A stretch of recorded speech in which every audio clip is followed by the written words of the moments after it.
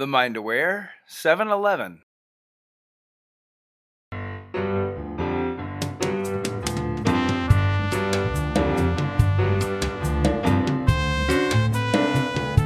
Hello. Welcome to the show. You are listening to Positive Mindset for Entrepreneurs. This is the show where you discover how to make money by being happy and get paid to be you. Oh yeah, that's what I'm talking about. This is Dana Wilde. I'm glad you're here. I'm the host of the show, and I would love for you to be part of the Brain Training Sandbox.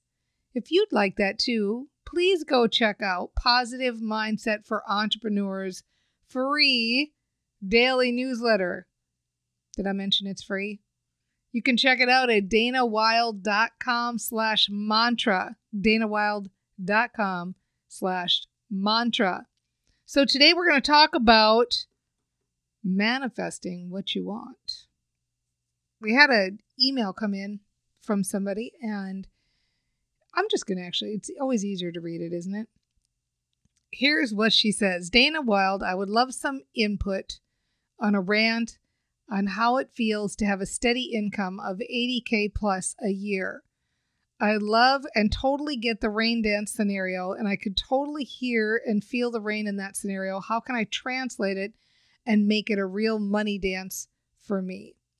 Okay, so I think I should start out by explaining what the rain dance scenario is, because I'm sure she heard me say this in a different arena.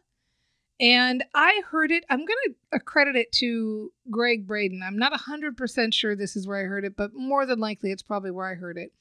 He had done some research about traditional rain dances by indigenous people in different cultures. And one of the things he was making a point about was that the way that people do rain dances is not some chant or some special words or some special herbs or magic, that really the key element in creating rain is to visualize the rain with complete embodiment. Like you actually feel the rain coming down, and that this is how the indigenous people in many cultures did it. That's how they got it to rain, was that visualizing and thinking about the rain. So I hope I'm not ruining that story too much, but that's the ballpark of how that story goes. And so when it comes to visualization, the thing to remember about your brain is that your brain does not know the difference between what's real and what's imagined. It can't discern the difference. So if you're imagining something as though it's already happened, like really imagining it, like feeling rain on your skin, then your brain thinks it's happened. And then, as you've heard me talk about, your reticular activating system wants to match up that thing that you're thinking about that is so real and feels so real, and your brain doesn't know any different except that it's real. This is part of the reason why mantras work. Because when you say a mantra, let's use this one since she's talking about 80K a year. I make 80K a year. I make 80K a year. And let's say that was your mantra. Your unconscious mind believes that 100% every time you say it. And it would work just to do nothing but that, because your unconscious mind believes it and wants to make it true for you. And so the only reason mantras don't work ever for somebody is because their conscious mind gets in the way and starts arguing with them.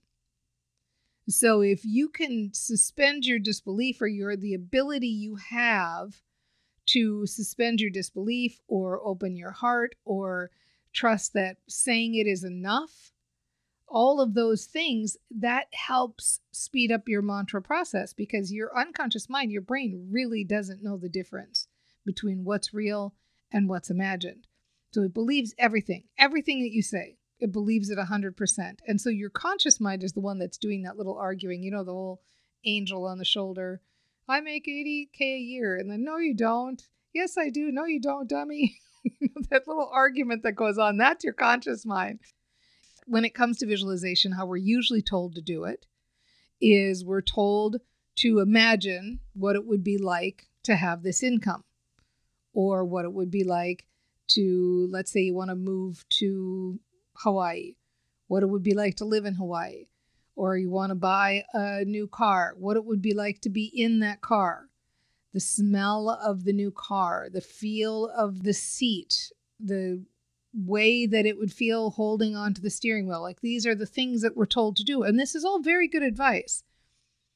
The challenge with that advice is that if you're told, well, what does it feel like? Imagine, visualize, just like you'd visualize rain on your skin, visualize $80K a year. Your brain is going like, well, I don't know. I've never made that. I don't know. How's that supposed to feel or look? Or I don't know what I'd be thinking or doing or what that feels like. Or it's really hard to grab on to something that you've never experienced. Now, obviously, some people are better visualizers, better creatively, better artistically, better with words than other people. Everybody has different talents. But generally speaking, sometimes getting those big picture visualizations can take a little bit of priming the engine to get them going. Does that mean you shouldn't do them? No. Always, play around and see what feels good for you and try different visualizations. So how we're traditionally told to do it is good advice. It's not like it's bad advice. It's good advice because your brain doesn't know the difference between what's real and what's imagined. And the more you can imagine with a full body experience what it's like to have that thing, like what it's really like to have that thing, the better. All good. Having said all of that, I can give you a shortcut that makes it a little bit easier to create your visualization. The shortcut that works for me is to ask myself, if I really had that, what would be the first thing I would do? Or what would be the first person I would tell? Or what verbiage would I really be saying? Because most of us wouldn't be saying things like, I easily and effortlessly created an 80K income for myself, or my business easily and effortlessly created 80K last year. Most of us don't talk that way. What most of us would be saying is something like, I finally did it. I finally broke the 80K level. It would be that feeling of real verbiage. We had somebody one time attend an event, and I was helping people craft mantras. And she was in the film industry, and she was trying to create a mantra that felt good about getting these jobs with these different production companies. And she kept trying all of these mantras like, oh, producers approach me all the time, all these things that would be like normal language. And finally, she just kept struggling and struggling. Finally, she said, I just want my business to rock. I just want a rockin' business. And I said, that's what you'd really be saying. If somebody said to you, hey, how's business? You'd say, oh, it's rockin'. Business is rockin'. That's your mantra. How would you really talk? So when you're doing a visualization, who would you tell? Who would you tell? Guess what? I just picked up my new car. Oh my gosh, I love it so much. Let me tell you all about it. Imagine that conversation. Because that conversation you can tap into really easily and quickly. You may not be able to imagine yourself sitting in the car, but you can imagine yourself calling that friend and saying, I just picked it up. Do you want me to come pick you up?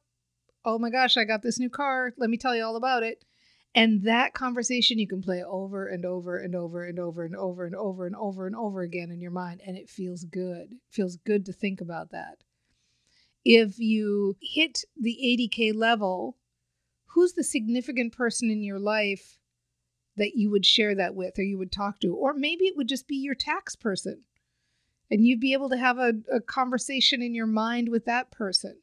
So think about what are the real world things that would be a result, a byproduct of getting that thing.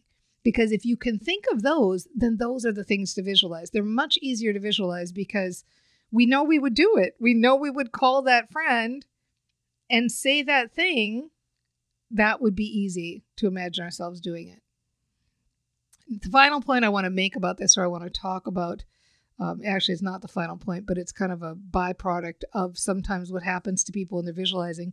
Sometimes when people are visualizing what they want, like really taking just 1 to 3 minutes a day to think about it as though it's already happened, generate those good feelings, get that emotional momentum going. Sometimes there's this little bit of underlying fear about doing it because you know at some point you're going to come back to quote unquote reality. And when you come back to reality, you might have that emotional letdown that feels like, oh, I'm back here. I don't have it. And so we get this maybe fear of doing it because we don't want to have that feeling of disappointment that we don't have it again. A little remedy I found for that, and you can play around with this yourself, but the remedy is, first of all, be aware. Notice if that's happening to you, like if you're either avoiding visualizing because of that feeling or if you're experiencing that. And if you are, find a centering phrase that works for you. So find a centering phrase that works, like mine, what I really like is all is well. Anytime I feel a little bit off center, whatever it is just to say all is well, all is well. And pull yourself back into your center with some phrase, but it can be anything. You know, it can be the word focus or center or love, or even just a visualization of a heart or the opening of your heart and your aura. And then finally, the other thing that helps with that, but also even when you're doing visualization, the last thing I would do is, as you're doing the visualization, as you're feeling good about all this stuff that's coming to you now, as you're imagining it as though it's real and you're experiencing it and you're telling that friend and you're feeling good about having it and life is good and all is well and all that stuff, take that next little step and nudge yourself to think about how you already have it now. In what ways do you already have it now? Have that conversation in your mind with your tax man about, I finally did it. I hit this level and it's great. And, you know, I love the freedom that I have because I attained this financial goal. And then just ask yourself, well, how do I already have freedom? How do I have freedom now? Well, I do have a lot of freedom. I'm an entrepreneur. I can pick my own hours. I can work when I want to. I love that. I have the freedom to say yes. I have the freedom to say no. Like, think about all those things. What is it that you like about getting the new car?